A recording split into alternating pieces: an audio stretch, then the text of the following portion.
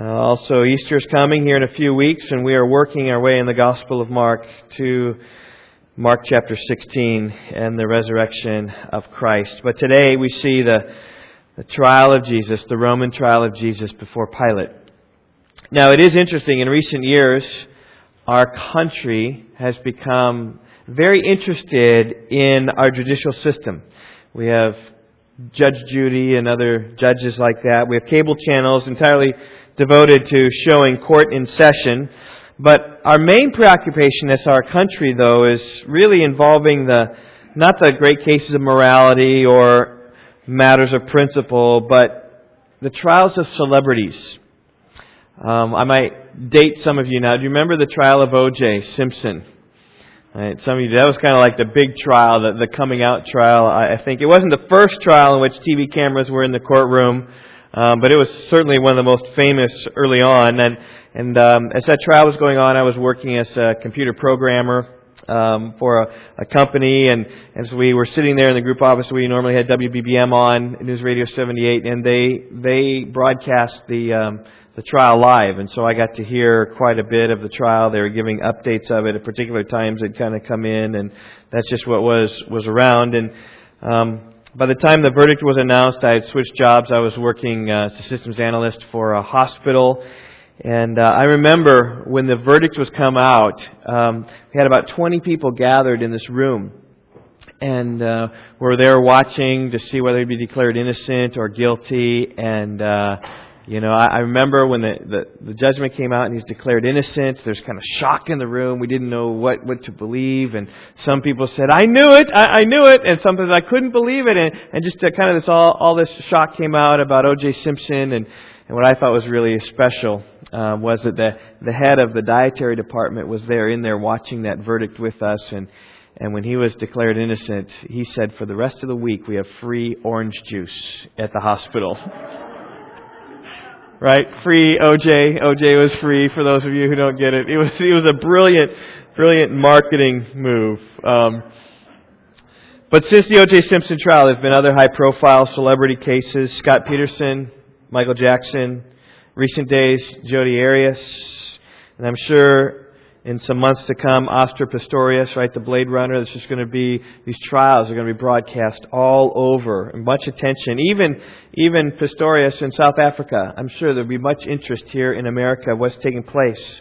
Well, this morning we have an opportunity to look at the most famous, I would contend the most interesting, the most important trial of all time. I'm talking about the Roman trial of Jesus Christ, filled with drama.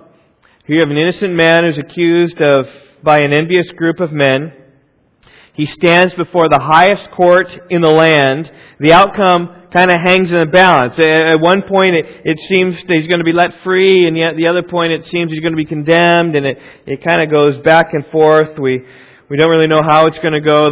The procurator over everything seems to sway one way. The crowd pulls him, though, the other way. And before the trial's over, really the whole nation's involved, helping to announce the verdict and the punishment. Of course, I'm talking about the trial here in Mark 15, 1 through 21. We see Jesus standing before Pilate. Jesus had already been tried by the religious trials before the Sanhedrin. And actually there were several phases of the religious trial. First he stood before Annas, the father-in-law of the high priest Caiaphas. And then he stood before Caiaphas, and then before the whole Sanhedrin. In our text today, we're going to see the Roman trial. We're going to see the first and third phases. Right in the middle of this, he's actually going to go off. Mark doesn't even include this phase in the Roman trial. But here it is in our text. We're going to see Jesus standing before Pilate. And I want you to consider these verses and just consider what they teach about Jesus Christ. Mark 15, beginning at verse 1. Early in the morning, the chief priests with the elders and scribes and the whole council immediately held a consultation, and binding Jesus, they led him away and delivered him to Pilate. Pilate questioned him, "Are you the king of the Jews?" And he answered him, "It is as you say." And the chief priests began to accuse him harshly, and then Pilate questioned him, saying, "Do you not answer? See how many charges they bring against you." But Jesus made no further answer, so Pilate was amazed. Now at the feast he used to release for them any one prisoner whom they requested. The man named Barabbas had been in prison with the insurrectionists who had committed murder in the insurrection. And the crowd went up and began asking him to do as he had been accustomed to do for them. And so Pilate answered them, saying, "Do you want me to release for you the King of the Jews?"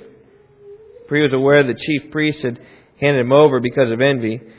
But the chief priests stirred up the crowd to ask him to release Barabbas for them instead. And answering again, Pilate said to them, "Then what shall I do with him whom you call King of the Jews?" And they shouted back, "Crucify him!" But Pilate said to them, "Why? What evil has he done?" But they shouted all the more, "Crucify him!" And wishing to satisfy the crowd, Pilate released Barabbas for them. And after having Jesus scourged, he handed him over to be crucified. The soldiers took him away into the palace, that is, the Praetorium, and they called together the whole Roman cohort.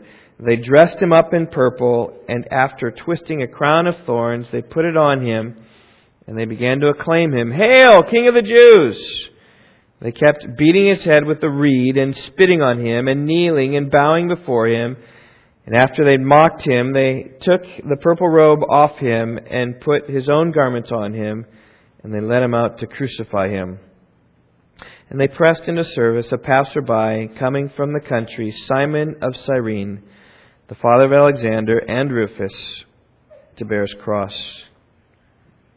My message this morning is entitled, "The Truth Comes Out." That is the aim of every trial that you have as you try to interrogate the witnesses and those involved in the crime to see what exactly happened. Let's let the truth rise up and let's understand then what really happened. Then the verdict can be discerned and announced. And in our text this morning, we're going to see 4 characteristics of Jesus that come out of the text, the truth about who Jesus is. Each of these characteristics of Jesus really are a call to action for us this morning. So let's pick it up here in verse 1. I'm calling it Jesus is the Sovereign One. He is the Sovereign One. We see in verse 1 the scene of the inner chambers of the courtroom. The religious leaders have been trying Jesus. We're in consultation with each other. They're trying to determine, okay, what exactly now should we do with Jesus? What's the course of action that we should do based upon everything that we have heard? They had already said, we've seen at the end of chapter 14, about how they accused Jesus of blasphemy. Verse 63, the high priest, upon hearing Jesus saying, "I am the Blessed One, I am the Christ, I am the Messiah," he tore his clothes and said, "What further need do we have of witnesses? You've heard the blasphemy. How does it seem to you?" And they all condemned him, being deserving of death. He claimed to be the Messiah. He said, "I'm going to come back on the clouds with my great power and authority." And they said, "He's blaspheming. He is claiming the Messiah. We need to do something." Well, they counseled together here in verse 1, and they concluded they should send him off to Pilate. Well, they wanted Pilate actually to put him to death, right? Verse 64 says they all condemned Jesus of his blasphemy as deserving of death. Now, they didn't have the authority to put him to death. They were Jewish people, and only the Romans could exercise capital punishment. But Pilate could, and so off to Pilate he went. And in verse 2 we find Jesus before Pilate. Pilate asks him this question, "Are you the King of the Jews?" Now, in reading Mark's account of the trial, it's like, where does this kingship come from? Why did Pilate focus on this? Well, the other gospel writers give us a complete narrative of more of what took place. They help to fill it out. And they give us reason why it is that he focused here upon Jesus being the King of the Jews. So Luke fills us in that the Jews had come to Pilate and told him of the wrong that Jesus had done. And in fact, the Jews were smart. They knew that the accusation of blasphemy, this man claims to be the Christ, that wouldn't fly in a Roman government, in the Roman courtroom. Remember when Paul was standing before Agrippa, the Roman governor, the Jews were making an accusation against him, saying that he believed in the resurrection of the dead. He believed that Jesus was the Messiah, but of course that was not quite right. And Agrippa, the Roman governor, said, "This man is not doing anything worthy of death or imprisonment." He said he would have been set free if he had not appealed to Caesar. And so then he passed him on to Caesar. In other words, it just matters about your law. You can deal with that. I'm not going to condemn you on matters of your law. And those that brought Jesus before Pilate knew this, and so they came up with another charge that might resonate with Pilate. Here's what Luke said. They said to Pilate, "We found this man misleading our nation and forbidding to pay taxes to Caesar, and saying that he himself is Christ, a king." And so even, you can pick it up here from Mark, about they're talking about Jesus being the Christ, being the Messiah, that He is a king. Now, you got to catch the irony of these words. I mean, if these words to prove to be true, certainly then Jesus was no friend of Rome, being His own king. But those being against Rome and being a king isn't something that the religious leaders would naturally want to bring this person before Pilate. Because that wouldn't cause the religious leaders to be at odds with Jesus, because the Jews hated the Romans. So any type of person who is causing insurrection or causing resistance against Rome would be loved by the Jewish leaders. But here was a man, they said, well, he's against you, right? So he's got to go up to the Romans. It doesn't quite fit. And there's something deeper going on. Pilate understood there's something deeper going on. Yes, they were presenting Jesus to Pilate as one who's against Rome, but Pilate knew full well that the issue wasn't that Jesus was against Rome. Pilate knew full well that the issue was that Jesus was against the religious establishment, and that this was some type of charge then that could get him in trouble with the Roman government. And of all the accusations brought before Pilate, he picks upon this aspect about becoming a king, about being a king. Are you king of the Jews? And Jesus said, with clarity, it is as you say. Yes, Pilate, I am the king of the Jews. That's all that Jesus says. Jesus walked in this planet. He spoke much with kingdom terminology. He spoke a lot about the kingdom. I mean, the main message of Mark really comes in Mark chapter 1, verse 15, the very first words out of Jesus' mouth that we read. Verse 15, "The time is fulfilled and the kingdom of God is at hand. Repent and believe in the gospel." Jesus went about proclaiming the gospel of the kingdom. In the Sermon on the Mount, the most famous sermon ever preached, it's all about the characteristics of those who are in the kingdom and those who are out of the kingdom. Mark chapter 4, an entire chapter devoted to what the kingdom of God is like. Jesus told His disciples how the Son of Man will come in His kingdom. Mark chapter 9. In Mark chapter 10, the characteristics of those who enter the kingdom. Right? You enter like a little child. In Mark chapter 10, Jesus challenged a rich man of what he needs to do in order to enter the kingdom. Jesus spoke that there would be those who would be in the kingdom and those who would be outside of the kingdom. And this is the terminology He used. In the Olivet Discourse, Mark 13, He spoke about His return when He established His kingdom. And when celebrating the Passover with His disciples, He said, Mark chapter 14, verse 25, "Truly I say to you, I will never drink again of the fruit of the vine until the day when I drink it new in the kingdom of God." And you say, why is Jesus speaking so much about the kingdom? Well, it's really quite simple, because He Himself is the king of that kingdom. Frequently, Jesus presented Himself as the one who determined who gets in and who is not in the kingdom. And as king of the kingdom, Jesus is, here's my point, the sovereign one. He is the king. He is the sovereign one. That's where the truth is coming out. Where Jesus says to Pilate, "It is you say, I am the king." He is the sovereign one. And I want you to notice that Pilate got this. This was the official charge, the death of Jesus. The Romans used to place placards above those being crucified as to what their crime was, so that those who walked by could see a succinct summary of why the person was on the cross, right? He was a murderer, or he was a thief, or he was whatever. Something wrong there, and that's why they put Him to death. And notice in verse 26 of Mark 15, the inscription and the charge against Jesus read, "The King of the Jews." That means Jesus was killed for being King of the Jews. Like last week, right? Pilate got it exactly right. Jesus is the king. He's the sovereign one. He's the one that rules and reigns over all. And I don't think this was an accident that Jesus was crucified for being king. I don't think it was an accident that the Jews found Jesus guilty of being the Messiah, and therefore guilty of blasphemy. The Jews got it exactly right, but they got it exactly wrong. Here the Roman trial is exactly the same. They charged Him with being the king. He got it exactly right. He is a king, but he got it exactly wrong because he's a different kind of king than the king that would protest against Pilate. John's Gospel discusses how Jesus and Pilate talked about the kingdom. Jesus told Pilate, "My kingdom is not of this world." Jesus told Pilate that he has no authority except it has been given to him from above. Like my kingship is bigger than yours, Pilate. And Pilate should have bowed his weak and feeble knees to Jesus right there, because a bended knee is the proper way to respond to a king. But he refused, and instead, as verse 15 says, delivered him over to be crucified. Now, Jesus at this moment hardly looked like a king. If you look back in chapter 14, verse 65, what they did to Jesus, they spit upon him, they blindfolded him and began to beat him with their fists. And they said, and prophesy, right, who it is that hit you. And the officers received him with slaps in the face. Jesus was beaten up a little bit before he came to Pilate. So when he came to Pilate, I would suspect that his face was bloodied a little bit.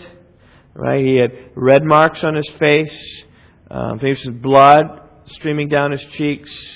He was beaten down, and he hardly looked like a king. When we think about kings, right, we think about royal crowns, majestic robes, authoritative words, right, servants scurrying about. We think of power and might. We don't think of someone beaten and humbled. But looks can be deceiving, right? Jesus was indeed the sovereign one. In Mark 16, we're going to see him raised from the dead. He will ascend to heaven, and he will come and rule and reign someday. But the picture of Jesus standing before Pilate is really a great picture for us to think about Jesus today. Because though Jesus is the sovereign one right now, he doesn't exert his rule for all to see. In fact, even the world appears to be in such rebellion against Jesus right now. His commands aren't being carried out. Little respect for him. The vast majority of the time his name is used in vain. It's a curse word rather than a praise word. And that's what his kingdom is like today. That's what the kingdom was like when Jesus was standing before Pilate. Pilate had all the authority over him, and Jesus was humble, though he was the sovereign one. That's what it looked like on the day. And so obvious it was, the charge of him being a king, it should have been dismissed. Here was Jesus. He's not a king. He should have said to the religious leaders, this is your king? Look at how beaten down he is. He has no power. Where are his followers? If you're a king, you got to have followers. They were all gone. They had all deserted him. So we saw the last desert him, Peter, right? Chapter 14, verse 72. And Peter denied him and left and wept. Jesus had no followers. He had no kingship. He wasn't powerful. He was down and beaten. Should have been dismissed. But there'll be a day where that all changes, when Jesus, the sovereign one, comes back and begins to assert his reign. All of his subjects will be glad on that day, and those who rebelled against the King of Kings and Lord of Lords will find themselves in trouble on that day. And the lesson for us really clear. Jesus is the sovereign one. Let us submit to him. Let us do what Pilate should have done. Really, this is the only way to obtain salvation, is submit yourself to Jesus Christ. Turn away from trusting your ways, but trust his ways. Believe in him. Bow your knee. Love and worship Jesus. He is worthy of all of our affection and all of our praise. He is the sovereign one. Let us submit to him. Well, we see in verses 3 through 5, Jesus is the silent one. And this is really amazing. Mark records for us in verse 3 how the chief priest began to accuse him harshly. In verse 4, Pilate questioned him, saying, "Do you not answer? See how many charges they bring against you?" And through it all, we read in verse 5 that Jesus made no further answer. So the result is, verse 5, that Pilate was amazed.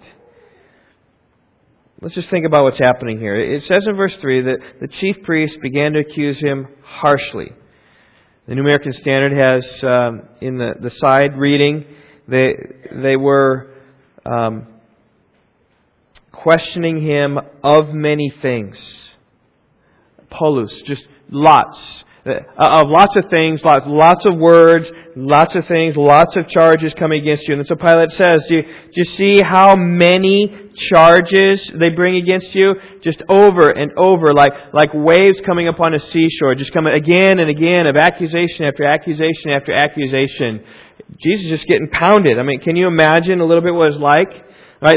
The chief priests and the Pharisees were there yelling at Jesus. Jesus, you said you could tear down this temple and build it up in 3 days ago. Well, when are you going to desecrate these wonderful buildings that Herod, may he live forever, built for us? You're going to desecrate these wonderful buildings for us? And then another would say, Jesus, you told us you're king. No, but Pilate is our king and Caesar is our king. Pilate's our governor. We have no other except for them. How can you claim to be king, Jesus? You're being tried in a Roman court. What do you say for yourself now? In fact, you're not even a lawful Roman citizen. How can you be king? When asked about paying taxes, you said we shouldn't pay taxes, Jesus. Why don't you come out and tell this to Pilate? Are you scared, Jesus? Jesus, you're a lawbreaker.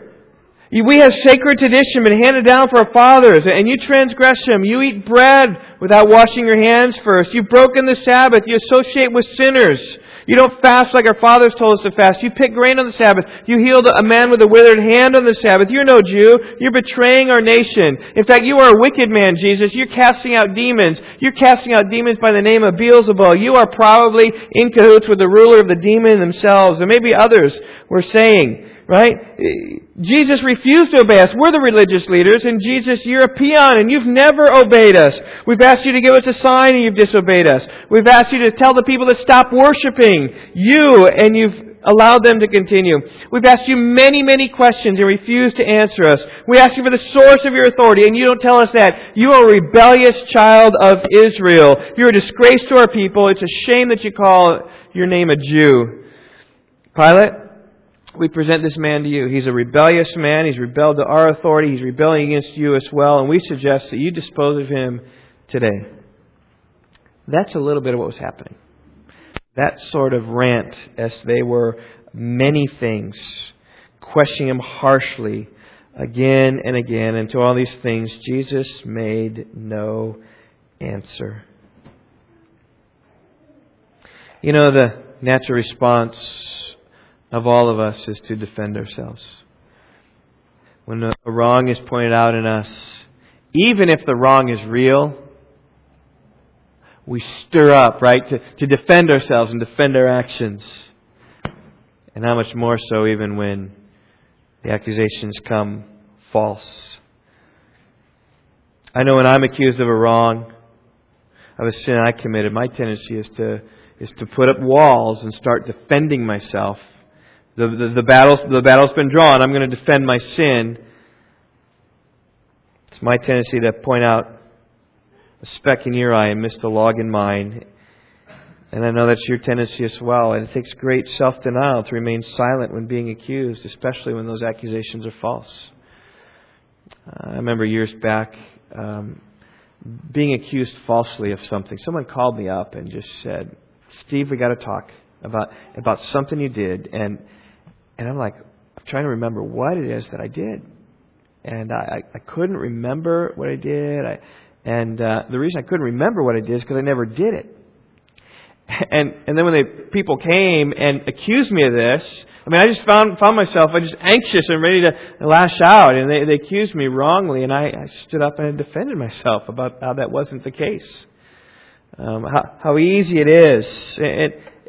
It was ridiculous. It was just a misunderstanding. It wasn't even close. But I remember just how much I wanted to defend myself and even go on the offensive then and an attack.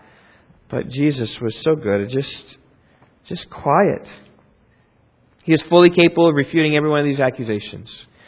He could have demonstrated how everyone was false, how it was being slandered in every single one of these things. He could have turned them upon the chief priests, on the elders, made them look like fools.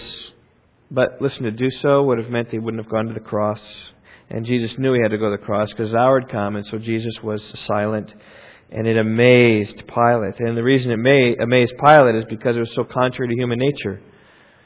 And thereby Jesus, who kept his tongue and didn't stumble in what he said, proved himself to be the perfect man. He was able to keep silent even when being accused unjustly. And remaining silent, he fulfilled Scripture, Isaiah 53 verse 7. He was oppressed and he was afflicted, yet he did not open his mouth. Like a lamb that's led to slaughter, like a sheep that's silent before its shearers, so he did not open his mouth. And that ended really the first phase of the Roman trial. From other gospel accounts, we learn that Jesus, right here after verse 5, was carted off to Herod at this point, who happened to be in town. And Herod questioned Jesus as well. And Jesus kept his mouth quiet before Herod as well. Listen to what Luke's testimony is. Luke 23, verses 8 through 11. Now, Herod was very glad when he saw Jesus, for he'd wanted to see him for a long time because he was hearing about him, was hoping to see some sign performed by him, and he questioned him at some length. But he answered him nothing. And the chief priests and the scribes were standing there accusing him vehemently. And Herod, with his soldiers, after treating him with contempt and mocking him, dressed him in a gorgeous robe and sent him back to Pilate. Quiet before Herod. Thus ends the second phase of the Roman trial. And the third phase is beginning here in verse 6. But through it all, Jesus was silent. He was a meek and humble lamb prepared to be the sacrifice that Phil read of for us earlier. The Passover lamb. Should Jesus have spoken, he would have stopped the trial in its tracks. You remember when the religious leaders came up to trick Jesus with the most difficult theological questions that were to stump him, and Jesus every time turned the table, so much so that nobody dared from that day on to venture to ask him any more questions? If Jesus would have defended himself with the trial, no one would have dared from that day on to accuse him anymore, and he wouldn't have died for our sins. How important it was that he remained silent. And like our first point, Jesus is the sovereign one. We need to submit to him. The second point, Jesus is the silent one. The facts come out. There is an application for us as well. Jesus is silent. His voice isn't booming out right now. Jesus isn't thundering wrath to the world for all its rebellion against him. His words certainly are on the pages of the Bible. They're waiting to be read, waiting to be expounded. He is sitting at the right hand, waiting for his enemies to be made a footstool for his feet. There'll be a time when he returns. There'll be a time for Jesus to speak, but it's not now. In the meantime, the application is clear. If he's the silent one, we ought to wait for him. Wait for him to come. Vengeance is mine, declares the Lord. Wait for him to come. When he finally opens his mouth and heaven and earth open up. Sky be rolled back like a scroll and he comes for his own. And as Jesus was patient and meek and humble, we ought to wait in patience and humility and hope for him. That's a testimony always of God's people. The Psalm 130 verse 5, I wait for the Lord, my soul waits, and in his word do I hope. Psalm 25 verse 5, you are the God of my salvation, and for you I wait all day long. Psalm 37 verse 7, rest in the Lord and wait patiently for him. If he's the silent one, we just need to wait because there'll be a day when he erupts. But let's wait for him for that day. The truth is coming out. Jesus is not only the sovereign one, he's not only a silent one, he's also the rejected one. In light of full view who Jesus is, he's obviously rejected. Couldn't be any clearer. Rejected by the Romans, rejected by the Jewish people. And we see the third phase of the Roman trial coming right here. And Pilate knew two things at this point. First of all, he knew that he was innocent. That was clear. Verse 14 says, why? What evil has he done?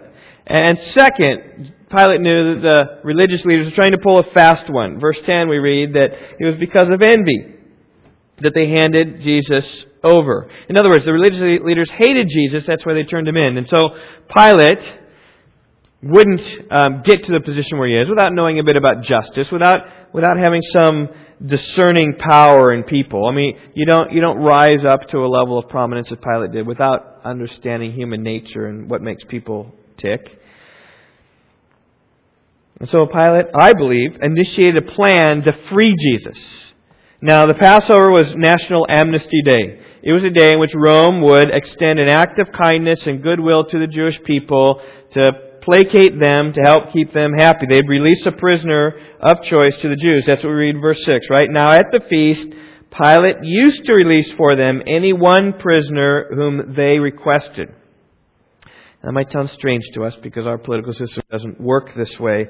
We don't normally release criminals if they're guilty, right? We lock them up until they pay their complete sentence, right? Maybe they pay partial sentence. Maybe they, whatever, and a board releases them or whatever. But this type is different. Now, sure, the president can offer pardons. The governor can stay executions, right? But here we're releasing a prisoner, a guilty prisoner, just letting him go free. And that doesn't happen in our country, but it happens in Israel today. The land of Israel is much like it was in the day of Jesus, only the tables are turned a little bit. Now you have the Jews or the Israelis governing over the Palestinians. The Palestinians have some measure of self-governance. They can do what they want to do, but it really is the Israelis who have the force of the army. The Palestinians have their own police squad.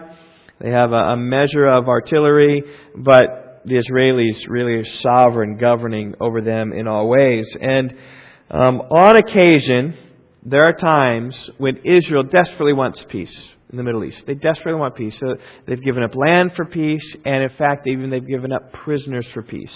They have a slew of Palestinians in the Israeli prison system. Those are terrorists against Israel. They have captured them. But periodically happens from time to time is the Palestinians will capture somebody or will kidnap somebody and hold them ransom and demand that there be some kind of prisoner swap in exchange. Oh, we're going to kill this person. And generally what happens is the Israeli government waits a couple years and sees if they can get them or get out. But finally, oftentimes they cave in. So they give one hostage for maybe 100 prisoners and just showing over and over again that they are interested in peace. It's effort for the Israeli government to show that they have kindness and goodwill towards the Palestinian people, those who are their enemies, who vowed to 1967 push them into the sea when God was with Israel and turned the tables in the 6-day war. And so Israel got its nation. But the days of Jesus, a similar kind of thing. The Romans used to try to keep peace. One prisoner. Pilate considered Jesus to be the prisoner I'm going to release. That was his plan. But there was another man being held hostage. In verse 7, we read about this man. His name was Barabbas. We read about him that he'd been in prison with the insurrectionists who had committed murder in the insurrection. Matthew calls him a notorious prisoner. Prison was no strange place for Barabbas. He'd been in and out of jail probably on a number of occasions, probably in first-name basis with all the guards. He was the scum of society, no good, dirty, rotten scoundrel. Everybody knew it. Pilate knew it. The people knew it. The crowds knew it. His name, Barabbas, was maybe a little bit like Al Capone, Charles Manson, Jeffrey Dahmer. I mean, pretty infamous names. So was Barabbas. And on this occasion, Barabbas was imprisoned because of some insurrection that took place and some murder that took place. And maybe there were some doubts as to Barabbas' involvement in the murders themselves. Because it even says that he had been imprisoned with the insurrectionists who had committed murder in the insurrection. So these insurrectionists against the Roman government, and somehow murder had taken place. But the question is, was Barabbas part of that or not? He may have thrust the sword, or he may not have. I think in some regards, he's just like Osama bin Laden's son, who this week was arrested in New York and is soon to be facing trial in New York. Another trial that the American government and the American people will look. And the question with this is, how much involvement did Osama bin Laden's son have with the terrorist attacks against our country? Exact same questions with Barabbas. How much involvement did he have? And so, when the crowd began asking Pilate to release a prisoner for them, verse 8 says, right, the crowd got up and began asking him to do as he had been accustomed to do for them, right, he released this prisoner. Pilate said, do you want me to release for you King of the Jews? And I think he was expecting the crowd to say, yes, we will take Jesus. And I do believe he was surprised when the crowd turned on him, right, and they said to crucify him. Instead, they wanted Barnabas. They didn't want Jesus. Pilate knew some things. Verse 10 says it was envy that they delivered Jesus up.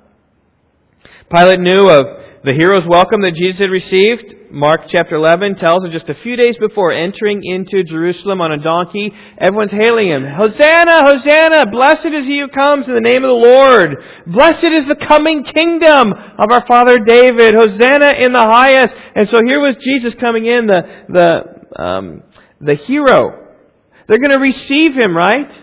And Peter knew it was just envy, and he was innocent. But the crowds, verse 11, began to ask for Barabbas instead. No, it's not because they thought of this idea themselves. It was the chief priests stirred up the crowds to ask for Barabbas. Right? It's verse 11, what that says.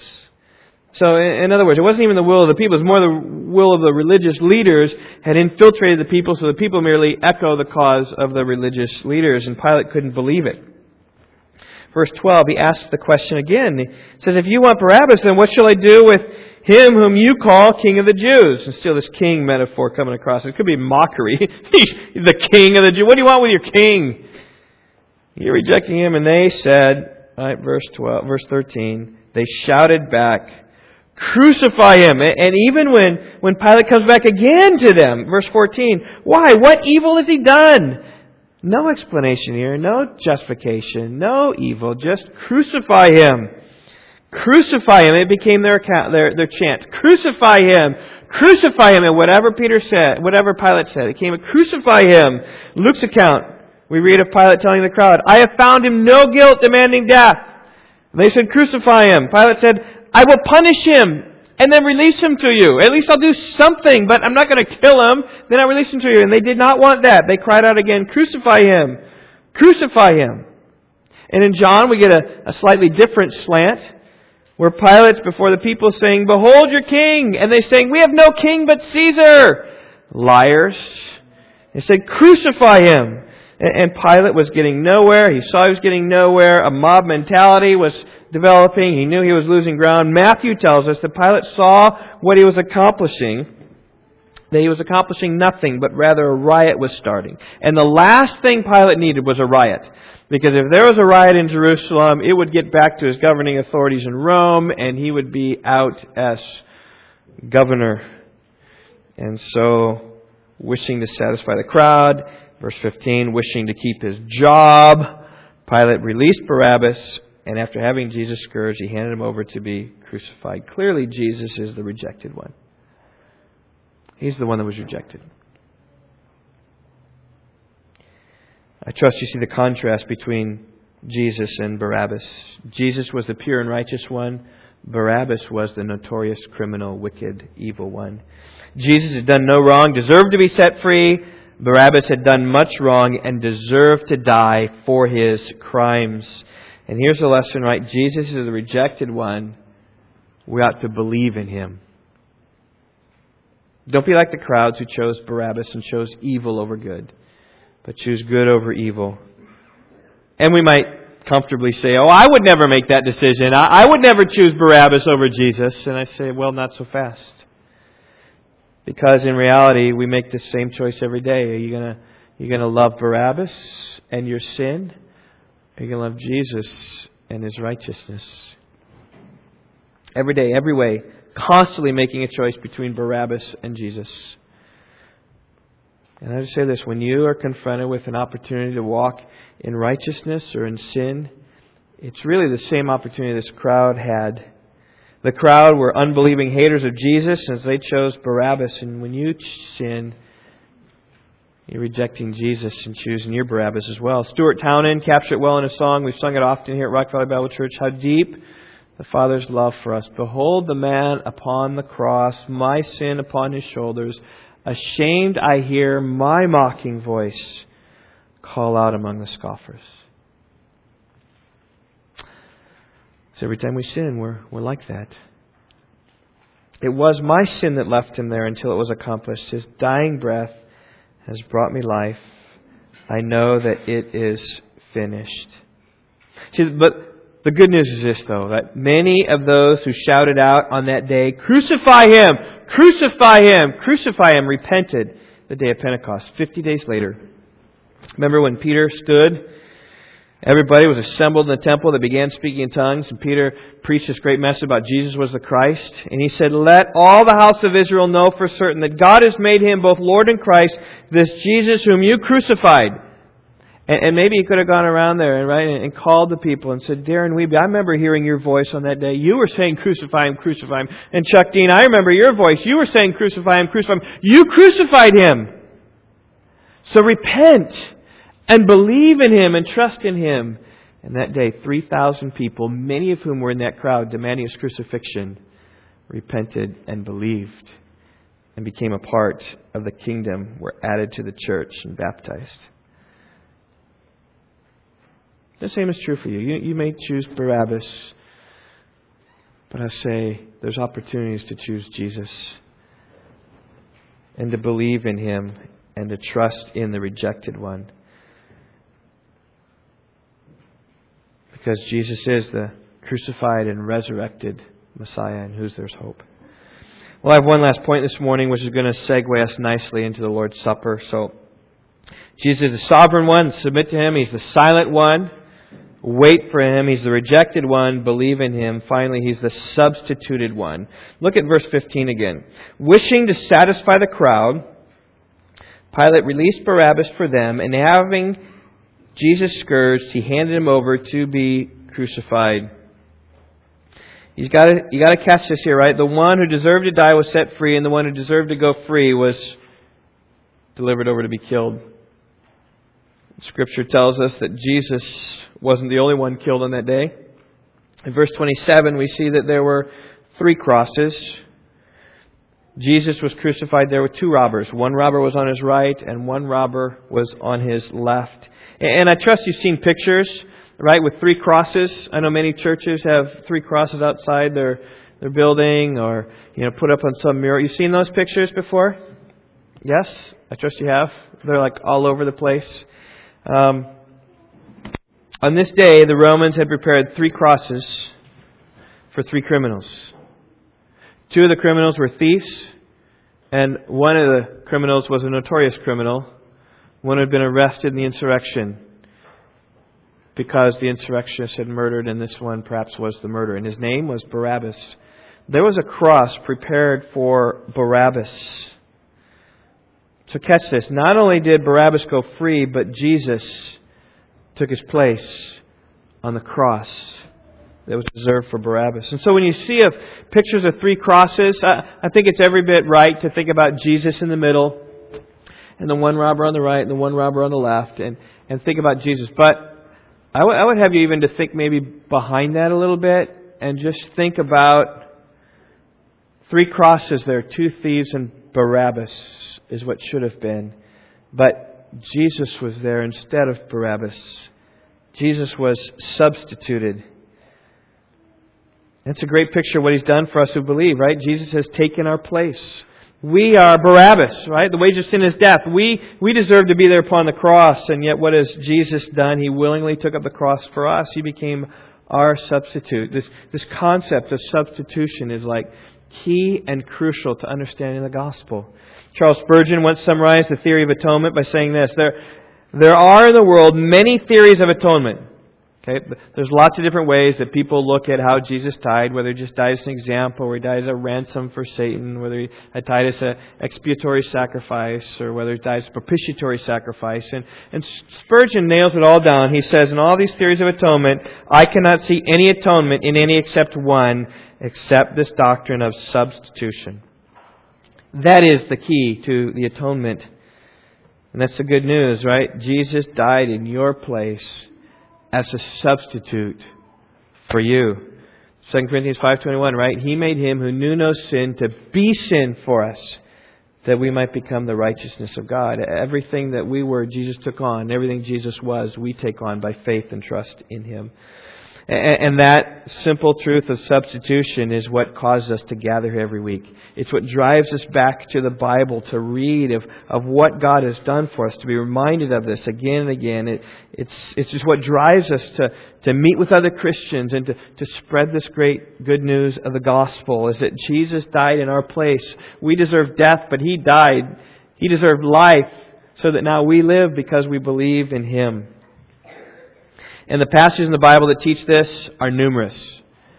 I got a list about 10 here. John 10, verse 11. I am the good shepherd. The good shepherd lays down his life for his sheep. He lays down his life in our place. Romans 5:8. God demonstrates His own love for us, and that while we were yet sinners, Christ died for us. Right? Christ died instead of us dying.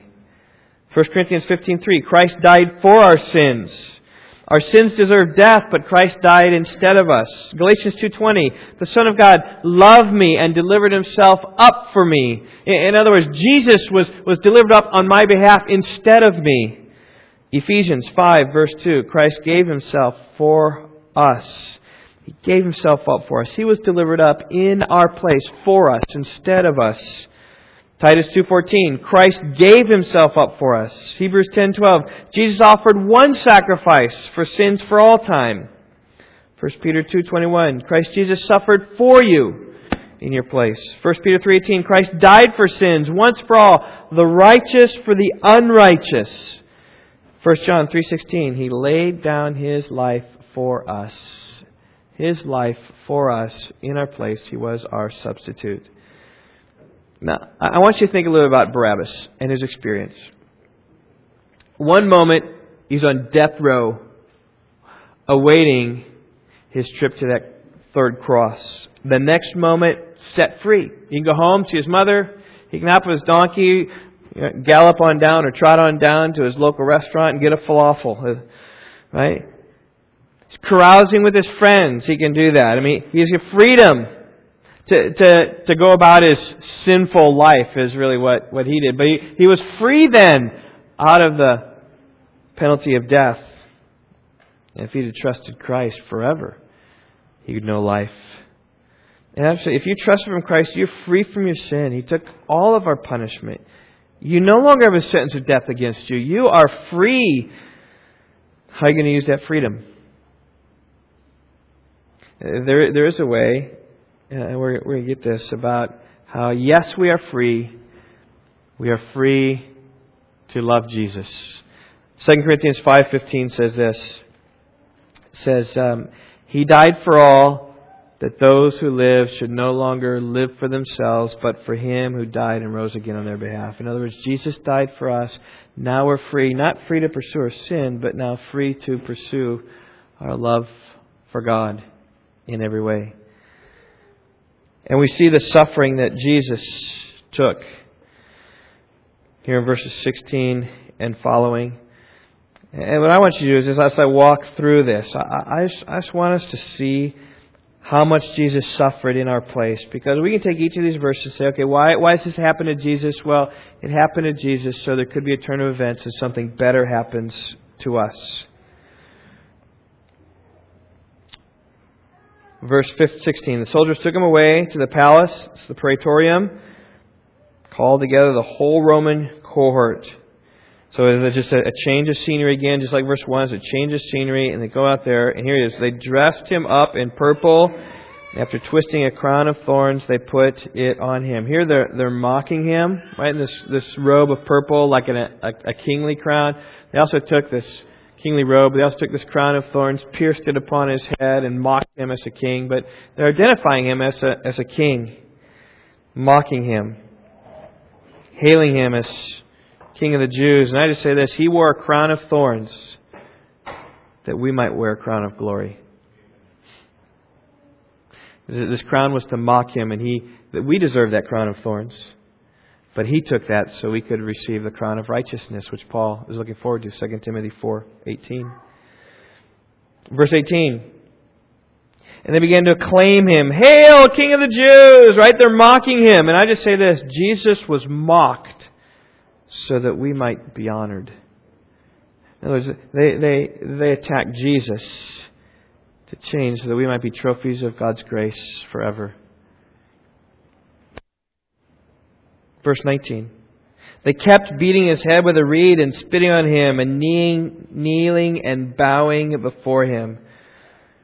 And I say this, He was beaten that we might be healed. Right? Remember Isaiah 53, by His wounds you have been healed. It's by His taking the punishment for us that actually becomes our healing balm. Verse 20, after they had mocked Him, they took a purple robe off of Him and put His own garments on them. And I would say that He was stripped of His royal clothes that we might be clothed with His clothes. There was a way that it's almost like they're de-kinging Him, right? They took off this purple robe that they had put on Him and they stripped Him so that we could be clothed. Verse 20, right? They led Him out to crucify Him. He was put to a painful death that we might enjoy pleasures forevermore. Psalm 16, in His presence are pleasures forevermore, come about because of His death. Verse 21, He was pressed into service. They pressed into service a passerby coming from the country, Simon of Cyrene, the father of Alexander and Rufus, to bear his cross. It speaks of the weakness of Jesus. He was weak that we might become strong. And I said the lesson here for us is clear. Jesus is the substituted one, so let us trust in Him. Let us trust in this sacrifice that has taken our place.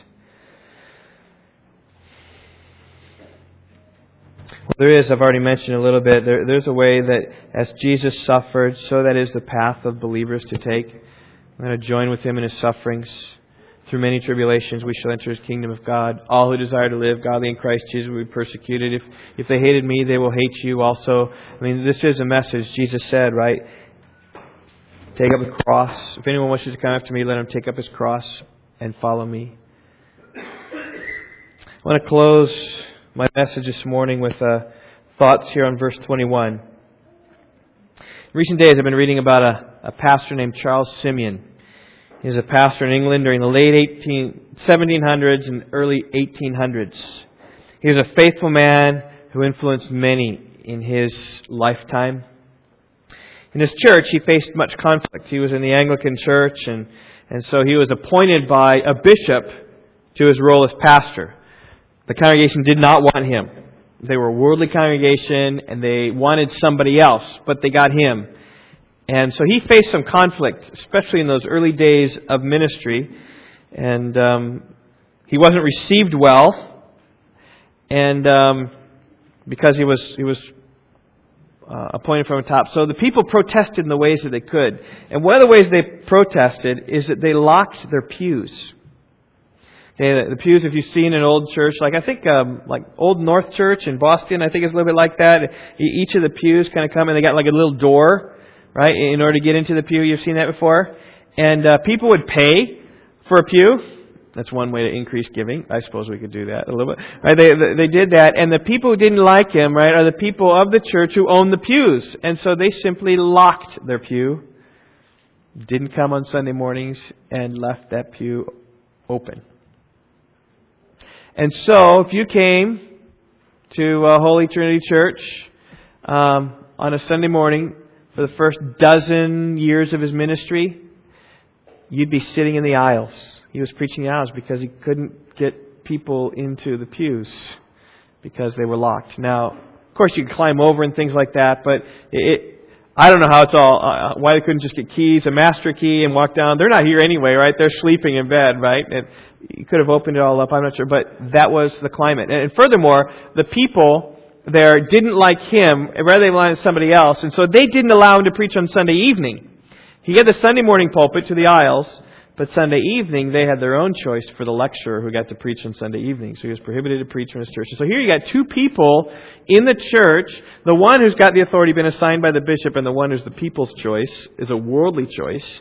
And you got this battle going on. And what Charles Simeon even had to do was, if he's going to preach to his people, he even went and rented out another room in someone else's church so that the people of his church could kind of go and he could teach them and shepherd them there rather than in his own church building. All convoluted, okay? It's just nasty stuff. But he was there, and he endured through these trials,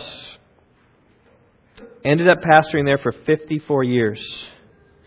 So a dozen years of being locked out of the pews, but he was even 30 years before the times really changed in the church. I mean, it took him that long to prove himself to his people and finally convince them of that. But he found strength in verse 21. Listen to what he wrote. He said this: "Many years ago, when I was an object of much contempt and derision in this university," he was in Cambridge, so right there had a lot of university students, and kind of the church was more connected and everything. He says, "I strolled forth one day, buffeted and afflicted, with my little Testament in hand." He had his New Testament in hand, and he was afflicted and feeling the turmoil. He said, "I prayed earnestly to my God that He would comfort me with some cordial from His Word, and that on opening the book I might find some text to sustain me." Right? He played Bible roulette. which I know some people have done, and it's not been so good. Some people have found good. He played Bible roulette. I don't recommend it, but he did.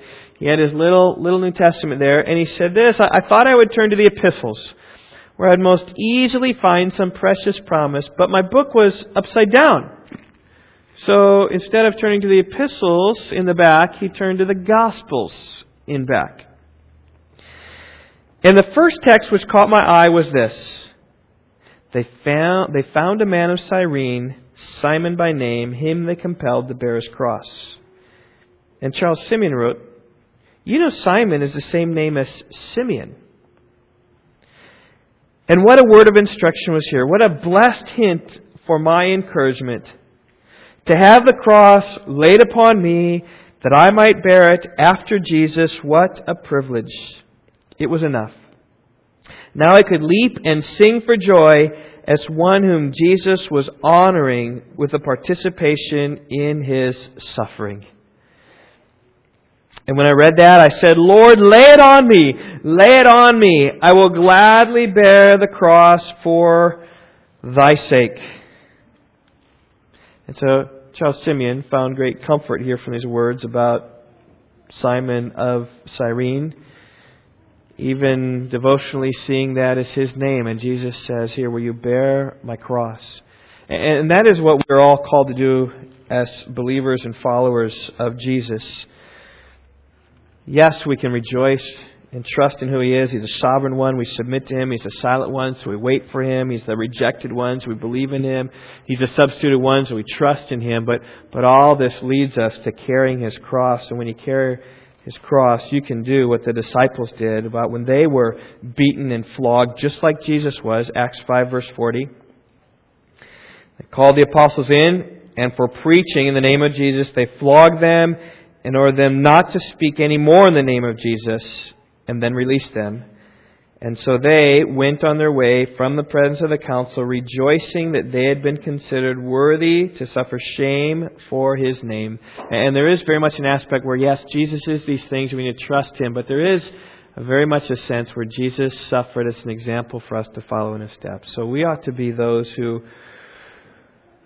know who we are, who know that we are a child of the King. And we aren't the King, right? We aren't accused of being the King, but we are accused of being followers of the King. We ought to be accused of submitting to Jesus. We ought to be characterized by those who silently wait for Him and believe in Him and trust in Him for all things. And we have an opportunity right now, so we're doing every Sunday in Lent, this Sunday and 2 more, to celebrate the Lord's Supper together. It's really an opportunity for us to identify with the suffering one, the one who took the bread and the fruit of the vine, said, this is my body, which is for you. Do this in remembrance of me. Taking the cup, said, this is the cup of the new covenant, right? All placed upon our hope and trust in Him.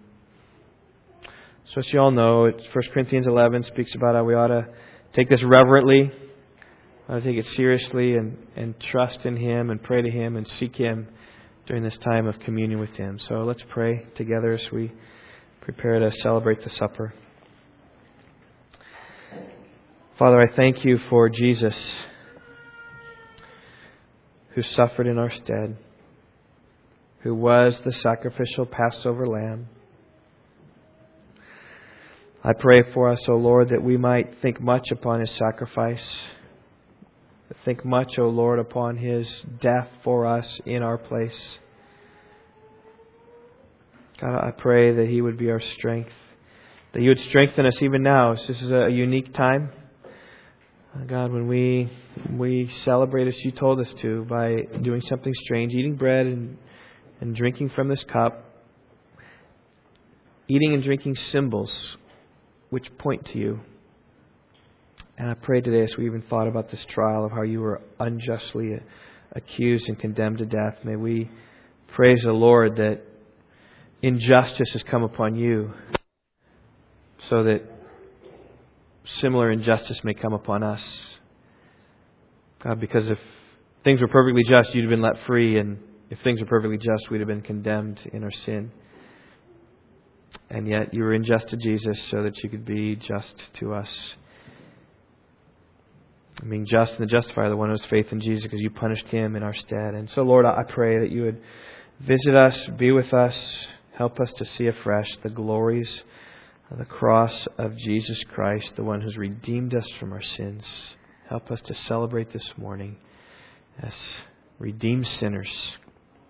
God who loved Jesus Christ. In whose name we pray. Amen.